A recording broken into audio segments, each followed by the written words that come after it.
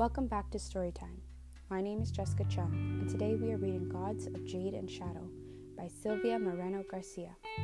Chapter 1. Some people are born under a lucky star, while others have their misfortune telegraphed by the position of the planets.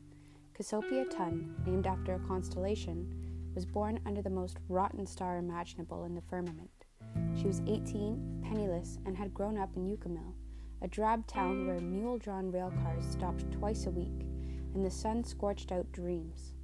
She was reasonable enough to recognize that many other young women lived in equally drab, equally small towns. However, she doubted that many other young women had to endure the living hell that was her daily life in Grandfather Cirilo Leiva's house. Cirilo was a bitter man, with more poison in his shriveled body than was in the stinger of a white scorpion. Cassiopeia tended to him. She served his meals, ironed his clothes, and combed his sparse hair. When the old brute, who still had enough strength to beat her over the head with his cane when it pleased him, was not yelling for his grandchild to fetch him a glass of water or his slippers, her aunts and cousins were telling Cassiopeia to do the laundry, scrub the floors, and dust the living room. "Do as they ask. We wouldn't want them to say we are spongers," Cassiopeia's mother told her. Cassiopeia swallowed her angry reply because it made no sense to discuss her mistreatment with Mother, whose solution to every problem was to pray to God. Cassiopeia, who had prayed at the age of 10 for her cousin Martin to go off and live in another town far from her, understood by now that God, if he existed, did not give a damn about her.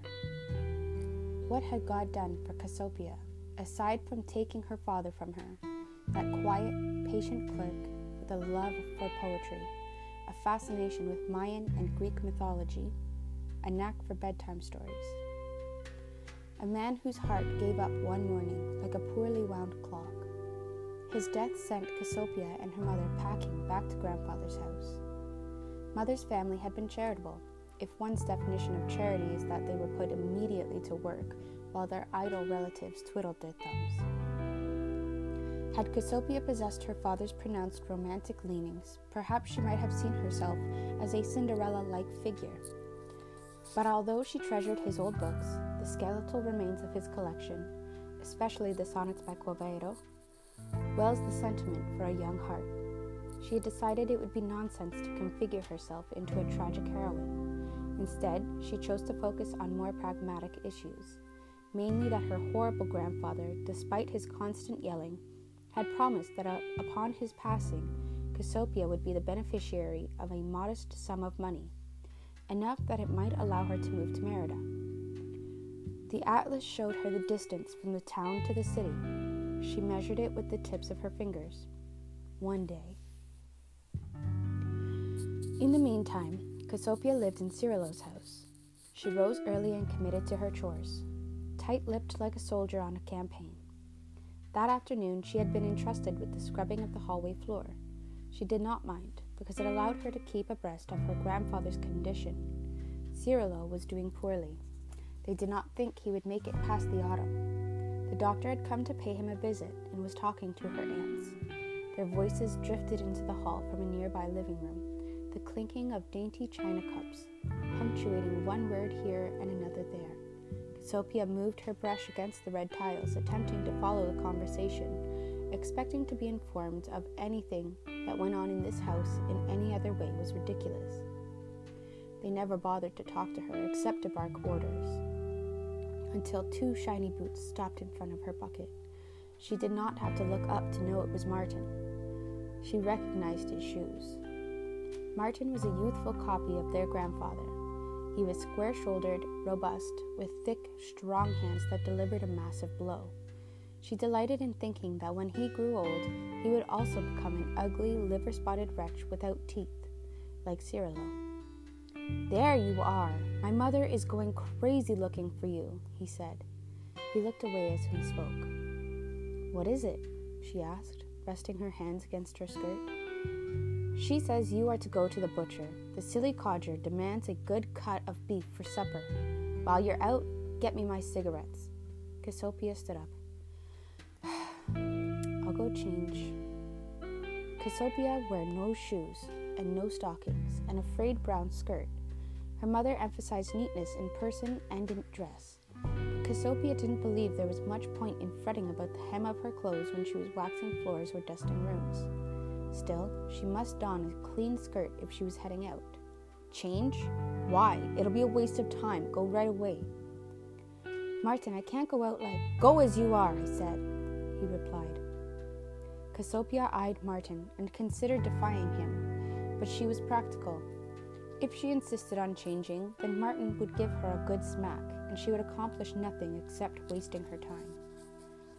Sometimes Martin could be reasoned with, or at least tricked into changing his mind, but she could tell by his caloric expression that he'd had a row with someone and was taking it out on her. Fine, she said. He looked disappointed. He wanted a scuffle. She smiled when he handed her the money she needed to run the errands. He looked so off-put by the smile. She thought for a moment he was going to slap her for no reason. Cassiopeia left the house in her dirty skirt, without even bothering to wrap a shawl around her head. In 1922, Governor Felipe Carrero Porto had said women could now vote, but by 1924 he'd faced a firing squad, which is exactly what you'd expect to happen to governors who go around delivering speeches in Mayan and then don't align themselves with the correct people in power. And they'd revoked that privilege. Not that this ever mattered in Yucamel. It was 1927, but it might as well have been 1807. The revolution passed through it, yet it remained what it had been, a town with nothing of note except for a modest Sascab quarry. The white powder shoveled out was used for dirt roads. Oh, there had been a henequen plantation nearby once upon a time, but she knew little about it. Her grandfather was no hacendado. His money, as far as Cassiopeia could tell, came from the buildings he owned in Merida. He also muttered about gold, although that was likely more talk than anything else. So while women in other parts of the world cut their hair daringly short and danced the Charleston, Yucamel was the kind of place where Cassiopeia might be chided if she walked around town without the shawl wrapping her head. The country was supposed to be a secularist after the Revolution, something that sounded fine when it was printed as a decree, but was harder to enforce once push came to shove. Cristero rebellions bubbled down the center of Mexico when the government tried to restrict religious activity. That February, in Jalisco and Guanajuato, all priests had been detained for inciting people to rise against the anti-Catholic measures promoted by the president. Yet Yucatan was tolerant of the Cristeros, and it had not flamed up like other states.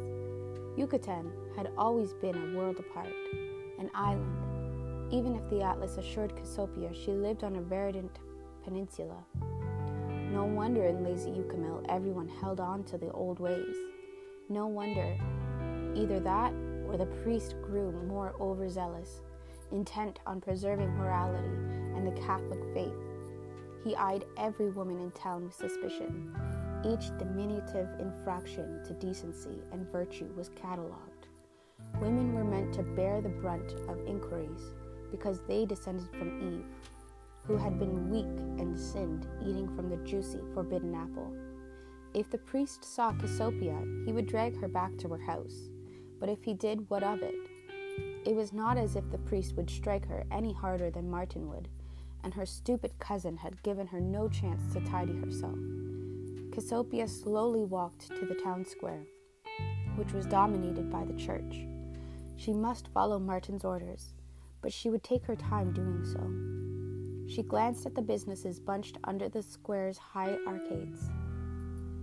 They had a druggist, a haberdasher, a physician. She realized this was more than other towns could claim, and still she couldn't help but feel dissatisfied. Her father had been from Merida and had whisked her mother off to the city where Cassiopeia was born. She thought she belonged there, or anywhere else for that matter. Her hands were hard and ugly from beating the laundry against the stone lavardo, but her mind had the worst of it. She yearned for a sliver of freedom. Somewhere, far from the bothersome grandfather and impertinent coterie of relatives, there would be sleek automobiles. She wished to drive one. daring, pretty dresses, which she'd spotted in newspapers, dances, the faster the better, and a view of the Pacific Sea at night. She knew it courtesy of a stolen postcard. She had cut out photos of all these items and placed them under her pillow, and when she dreamed of night swimming, of dresses with sequins, and the clear, starlit sky. Sometimes she pictured a handsome man who might partner with her for those dances, an amorphous creation glued together by her subconscious, using the pictures of movie stars that appeared between the print ads for soap and bobby pins, and which she'd also preserved, safe at the bottom of the cookie tin that contained every precious item she owned. Despite this, she did not engage in the gleeful whispering and giggling of her female cousins who spoke their dreams. She kept her mouth tightly shut. The pictures were in the tin. Cassiopeia purchased the items she needed and began circling back home, her steps laden. She stared at grandfather's house, the best house in town, painted yellow with elaborate wrought iron grills at the windows. Grandfather's home was as pretty as El Principe ever was, he claimed. That had been the famous hacienda nearby, a huge building where dozens and dozens of poor workers had toiled in misery for decades before the revolution freed them and sent the old owners fleeing abroad, though it didn't improve the workers' conditions. A big house as fancy as one could get, filled with the same valuables a hacendado might have. This was Cirilo Leiva's house. With his money, the old man could have kept his family in Merida, but Cassiopeia suspected he longed to return to Yucamel so he could parade his wealth before the people he'd grown up with. It was the opposite journey Cassiopeia wished to make. How beautiful this yellow house! How much she hated it. Cassiopeia rubbed away the beads of sweat above her upper lip. It was so hot Cassiopeia felt her skull was being baked. She ought to have taken the shawl to protect herself, yet despite the heat, she dallied outside the house, sitting under a Seville orange tree. If Cassiopeia closed her eyes, she might smell the scent of salt. The Yucatan Peninsula, Yucamel, they were distant, isolated from everything, and yet the scent of salt was always nearby. This she loved, and she might miss in a distant, landlocked city, although she was willing to make the trade. Finally, knowing she could not wait any longer, Cassiopeia went into the house, crossed the interior courtyard, and delivered the provisions. She saw her mother in the kitchen, her hair in a tidy bun, chopping garlic and speaking with the servants. Her mother also worked for her keep as the cook. Grandfather appreciated her culinary abilities, even if he had disappointed him in other respects. Mainly her marriage to a swarthy nobody of indigenous extraction. Their marriage produced an equally swarthy daughter, which was deemed even more regrettable. The kitchen, though busy, was a better place to spend the day. Cassiopeia had helped there, but when she turned 13, she had hit Martin with a stick after he insulted her father. Since then, they'd had her perform meaner tasks to teach her humility. Cassiopeia stood in a corner and ate a plain bolillo. The crusty bread was a treat when dipped in coffee. Once grandfather's meal was ready, Cassiopeia took it into his room. Grandfather Cirilo had the largest room in the house. It was crammed with heavy mahogany furniture, the floor decorated with imported tiles, the walls hand-stenciled with motifs and vines and fruits. Her grandfather spent most of the day in a monstrous cast-iron bed, pillows piled high behind him. At the foot of the bed there lay a beautiful black chest, which he never opened. It had a single decoration, an image of a decapitated man in the traditional Mayan style, his hands holding a double-headed serpent that signaled royalty. a common enough motive. Kafkal, the cutting of the throat. In the walls of old temples, the blood of the decapitated was sometimes shown spurring in the shape of snakes. The image etched on the lid, painted in red, did not depict the blood, only the spine curving and the detached head tumbling down. When she was younger, Cassiopeia had asked her grandfather about that singular figure. It struck her as odd, since he had no interest in Mayan art, but he told her to mind her own business. She did not have a chance to ask or learn about the artifact. Grandfather kept the key to the chest on a gold chain around his neck. He took it off to bathe and go to church, since the priest was strict about forbidding any ornament during his services. Cassiopeia set her grandfather's supper by the window, and grunting, he stood up and sat at the table where he had his meals every day. He complained about the salting of the dish, but did not yell. On the evenings when his aches particularly pained him, he could holler for a whole 10 minutes. "Do you have the paper?" he asked, as he did every Friday. The 2 days when the rail car stopped by the town, they brought the morning daily from Merida. "Yes," Cassiopeia said. "Start reading." She read. At certain intervals, her grandfather would wave his hand at her. This was the signal that she should stop reading that story and switch to something else. Cassiopeia doubted her grandfather cared what she read. She thought he simply enjoyed the company, although he did not say this. When he was fed up with her reading, grandfather dismissed her. "I heard you were rude to Martin today," her mother told her later. As they were getting ready for bed, they shared a room, a potted plant, a macrame plant hanger for said plant, and a cracked painting of the Virgin of Guadalupe. Her mother, who had been grandfather's most darling daughter as a child. "Who said so?" "Your Aunt Lucinda. She wasn't there. He was rude to me first," Cassiopeia protested. Mother sighed. "Cassiopeia, you know how it is." Mother brushed Cassiopeia's hair. It was thick, black, straight as an arrow, and reached her wrist. During the daytime, she wore it in a braid to keep it from her face and smoothed it back with Vaseline. But at night, she let it loose, and it cloaked her, hiding her expression. Behind her curtain of hair, Cassiopeia frowned. "I know, he is a pig, and grandfather does nothing to curb him. Grandfather is even worse than Martin, such a mean old coot." "You must not speak like that. A well-bred young woman minds her words," her mother warned her. Well-bred. Her aunts and her cousins were ladies and gentlemen.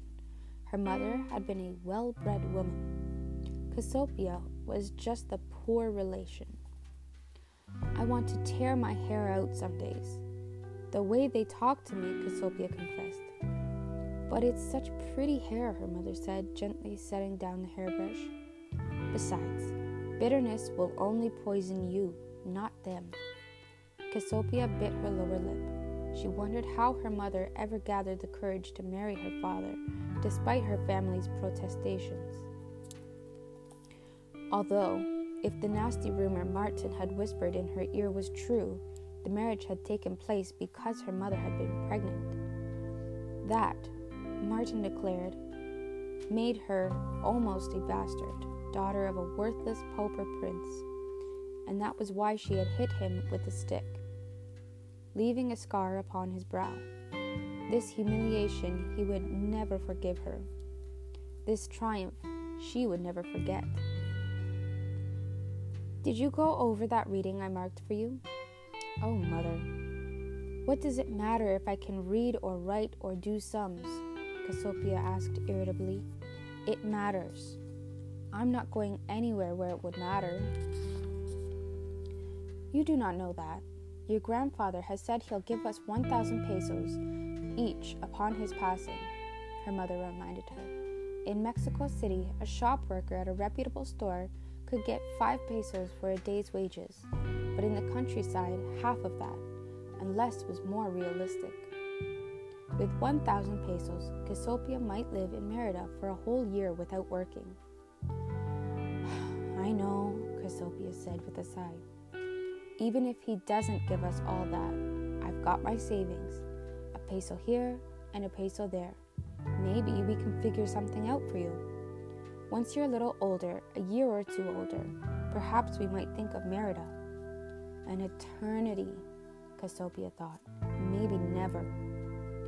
God sees your heart, Cassiopeia, her mother said, smiling at her. It is a good heart. Cassiopeia lowered her gaze and hoped this was not the case, for her heart was bubbling like a volcano, and there was a tight knot of resentment in her stomach. Here, give me a hug, her mother said. Cassiopeia obeyed, wrapping her arms around her mother like she'd done when she was a child. But the comfort she derived from this contact in her youth could not be replicated. She was upset, a perfect storm inside her body. Nothing ever changes, Cassiopeia told her mother. What would you like to see change? Everything, Cassiopeia thought. She shrugged instead. It was late, and there was no sense in rehashing the whole thing. Tomorrow there would come the same litany of chores, her grandfather's voice ordering her to read, her cousin's taunts. The world was all gray, not a hint of color to it. We'll see you next time for Chapter 2. Thank you for listening.